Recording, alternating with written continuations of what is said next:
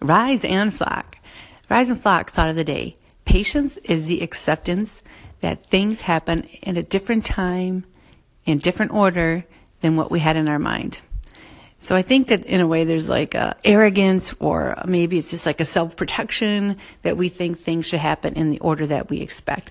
Like first I should do this and then I should do that, and everything and everyone around me should conform to my timeline and my thoughts of how things should happen.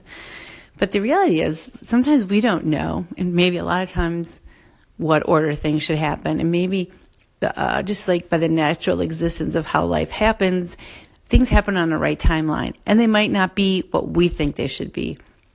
So if we have patience, we can just accept these things will work themselves out. If I just give it time, but the key is to just not be waiting out your timeline, but it's to have peace in this moment. To have peace in this moment with patience, knowing that things will work out in and when and how they should. Have a great day and flock on.